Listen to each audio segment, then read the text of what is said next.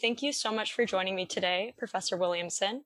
We're really happy to have you here, and we're happy to have you as a featured panelist on our upcoming panel on topics of medical racism and health misinformation during COVID-19. Thank you for having me. I'm really excited to be able to join you all. So your research focuses on how lived experiences within the medical sphere interact with health communication to influence and perpetuate racial health disparities. Can you tell me about how you first got interested in this area of research and how it's been influenced by COVID-19? Sure. So I think I first became interested.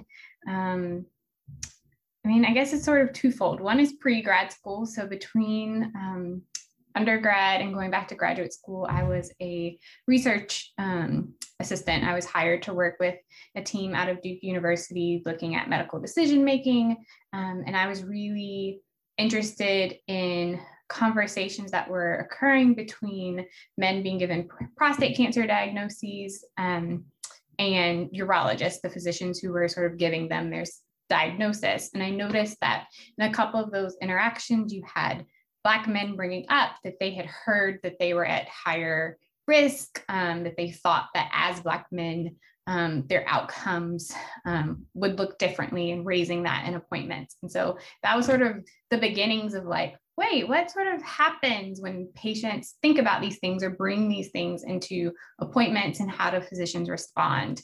And so like generally that was my sort of first introduction. And then as part of my graduate school training, I got an opportunity to conduct focus groups in Chicago with African Americans about their perceptions around organ donation. And I realized that the ways in which they were discussing medical mistrust, how much of medical mistrust was taking up those conversations, but the ways in which they were talking about it seemed a little different than what I was seeing in the literature. And so that sort of took me down this pathway that now thinks about racial experiences and medical mistrust and what that means for health outcomes. And in terms of COVID-19, there's been a lot of conversation surrounding higher rates of vaccine hesitancy among Black Americans, but it seems to me at least that less people are looking into the deeper historical roots to this mistrust, kind of the antecedents to this mistrust. I was wondering if you could give us an overview of where this mistrust stems from and how medical mistreatment has sort of forced marginalized communities to question the credibility of the medical sphere as a whole. Sure. So you're not wrong in that I think oftentimes in discussions about medical mistrust, the historical and the present day issues and the ways in which things that are tied to structural racism, to white supremacy, the ways in which those things impact medical mistrust. You'll often hear the US Public Health Service's study on syphilis that occurred in Tuskegee. You'll often hear it as the Tuskegee syphilis study. That often gets brought up as here is why communities of color, and particularly Black communities, are mistrustful. But I think that we can inadvertently do some harm when we sort of flag Tuskegee and uphold it as this is why communities are mistrustful. Tuskegee, I think, is a stand-in, and it's one of the salient examples and is what people often think of, but it's really a stand-in for negative healthcare experiences and for racial discrimination experiences and things that occur at that intersection. So, J. Marion Sims for a really long time was sort of held up as the father of gynecology, but the things he did to sort of get what we think of as gynecological practices, those things were performed on unanesthetized enslaved women. And so it's really, we've seen a history of things across communities. You've got things like Tuskegee, you have the experimentation that happened with enslaved Black people in this country, you have the histories of forced sterilizations among Latinx women, Indigenous women. And so there are historical roots in all communities, sometimes that intersect, but particularly for communities of color and particularly Black, Latinx, and Indigenous communities, you have these things rooted historically. And then when we think about present day issues, we still see issues of racism. There have been stories of, a Black patient walking outside a hospital in Chicago and being accosted and sort of accused of like trying to steal medical equipment when he was a patient and was just outside going for a walk. They're all of the things. There's a reason that communities are mistrustful, and there's hesitancy in even going to seek medical care for some communities, whether that be concerns about immigration officials being called, about putting immigration status at risk. There are things that, yes, historically have happened, but continue to happen today, that I think we often aren't willing to address fully, that are contributing to issues of mistrust. So one of your most recent studies looks at how different types of news content affect reported levels of medical mistrust among Black adults. I was wondering if you could explain this study in more detail and what the findings might mean for health communication scholars. Sure. So I have been really interested in what happens because, our perceptions of health and our attitudes towards health and health behaviors aren't solely rooted in our own experiences. We talk to people, we read news stories. And so the latest study looked at content that was particularly related to issues of access in regards to health, and then whether or not there was racial discrimination. So I varied each of those. So you had stories where there was health-related racial discrimination happening, a story that was sort of a negative health-related story but didn't have the racism element, stories that just had the racism element, and then stories that didn't have either this health element or racism. And so I looked at both general and race-based or group-based medical mistrust, because there can be a different. I can be mistrustful generally, and that's a little different than feeling like I should be mistrustful because I belong to a particular group, that because my racial ethnic group is more likely to be, subjected to some of these experiences, there could have been differences. And so I wanted to sort of look at those relationships. And what I found was, I think what happens is that, particularly in all of these, this was very explicit. These were sort of explicit mentions of racial discrimination, for instance. And so it appears that, in particular, health-related racial discrimination stories result in increased medical mistrust, at least in comparison to stories that don't have either types of content. And so that, coupled with some of my other experimental work where we looked at just racial discrimination, but looked at whether or not the stories explicitly discussed racial discrimination or whether it was implicit. In this case, implicit would have been a geographic location that is sort of racialized or thought to have a high proportion of Black residents, and then using a class Q, which is sort of consistent with how that's been manipulated in the literature. And it seemed like what was happening was, in that case, implicit, so not directly mentioning racial discrimination, resulted in higher levels of medical mistrust than just outright saying that race was at play. So when you have this sort of hidden nature triggering medical mistrust, and then you have health-related racial discrimination when it's explicit triggering medical mistrust, it seems like if it's health-related and it's racism, that unsurprisingly is related to medical mistrust. It's racial discrimination in a particular realm. And it seems like, for at least the samples of Black Americans that have participated in my stories, that the baseline is sort of the expectation is that racism exists. And so there has to be something that moves it outside of that to trigger medical mistrust. So if it's health related, it sort of triggers it into, this could happen in this specific way and is, relevant for the context of medical mistrust. Or if race is being hidden, even if it's not related to health specifically, that the sort of covering or the unwillingness to address race is a signal of here are systems that once again are sort of not meant for people like me, or are don't have my best interests at heart. And then that can trigger medical mistrust as another realm in which it's known that this happens. And so for me, it goes back to, this is a issue of systems. I think sometimes we often like to think of medical mistrust, and occasionally you'll see medical mistrust described as, oh, we have to fix the erroneous beliefs that these communities have, when really it's an echo of communities recognizing what has happened, what they know can happen. And so, responding to it being hidden, knowing that it could happen in these specific cases. And so for me, I think it's really important to be willing to admit and acknowledge why communities are mistrustful, and not make it seem as though it has no basis in fact, or it's purely some emotional response.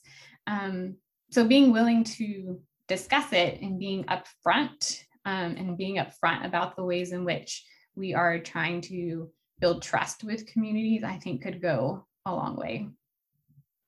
So, sort of along the lines of the framing of these messages and how that contributes to mistrust, like you were talking about, how do you feel about the way major news outlets have covered the COVID-19 pandemic in relation to its effect on medical mistrust? Have you seen them covering mistrust at all? Or, like you said, just kind of being like, this is an issue that we need to address without looking deeper?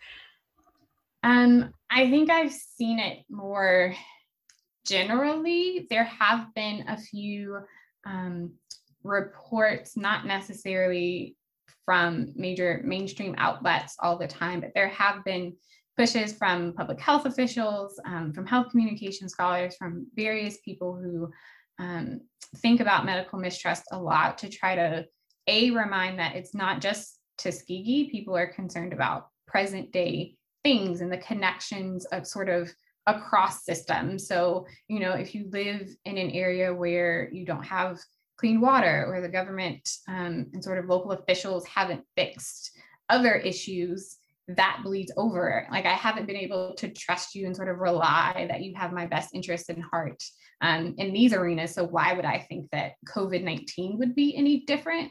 And I don't think there's been enough conversation about that aspect. Medical mistrust gets brought up. And I also suspect that what's happening with COVID is in some ways a different type of medical mistrust, or at least parts of it are. I think we often use medical mistrust as this huge umbrella term, but that can mean very different things. It can be about a specific physician. It can be about physicians in general. It can be about the healthcare system. It can be about hospitals.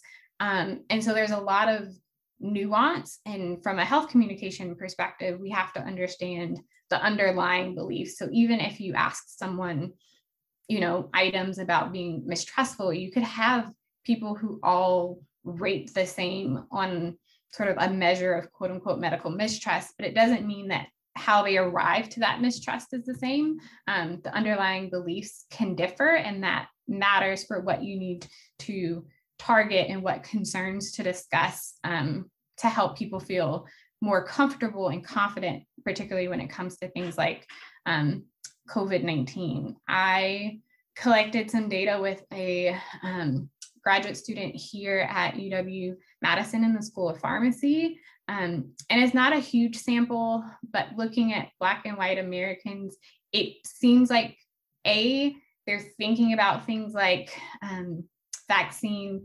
necessity, concerns, and medical mistrust potentially differently, because when we tried to treat it as one sample and did the analysis told us we couldn't treat it as one sample, that the two subsamples were thinking about these constructs differently.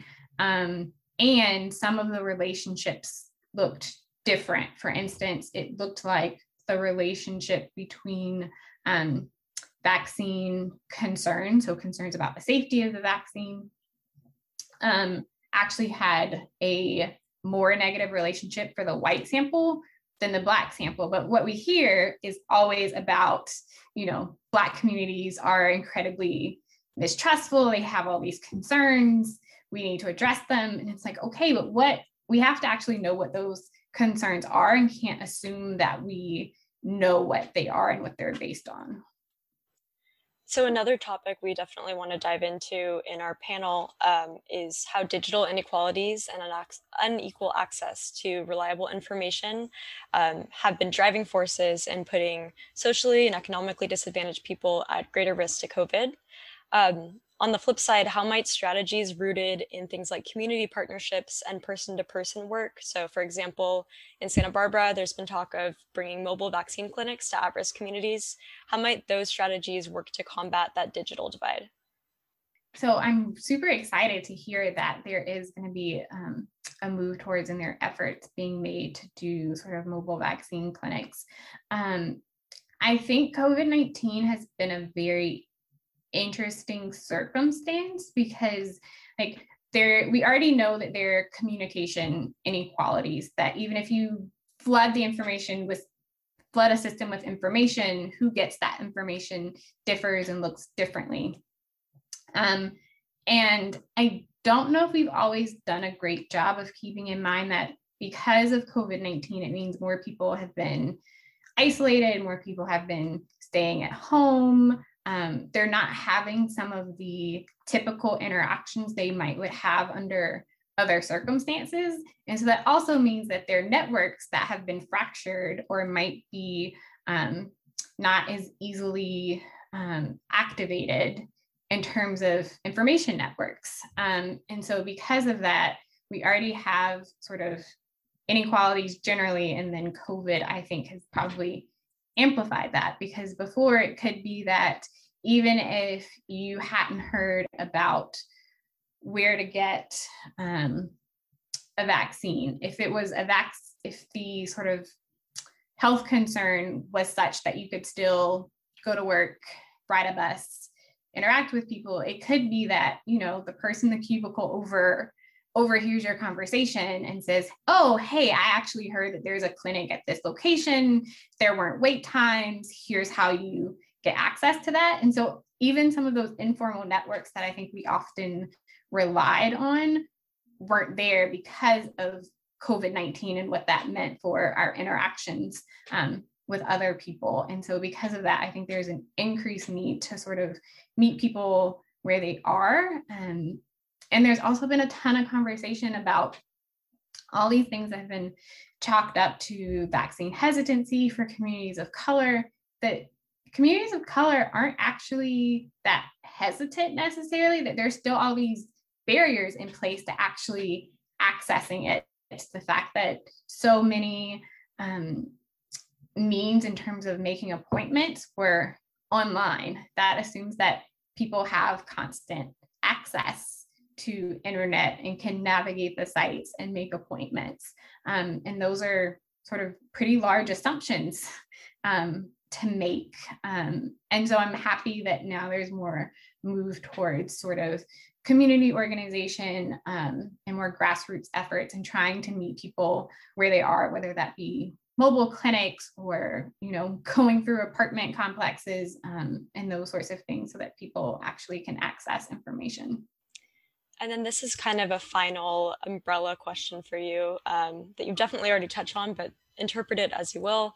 How can we improve communication and increase transparency with those who have been previously wronged by the healthcare system, both within the context of COVID and moving forward?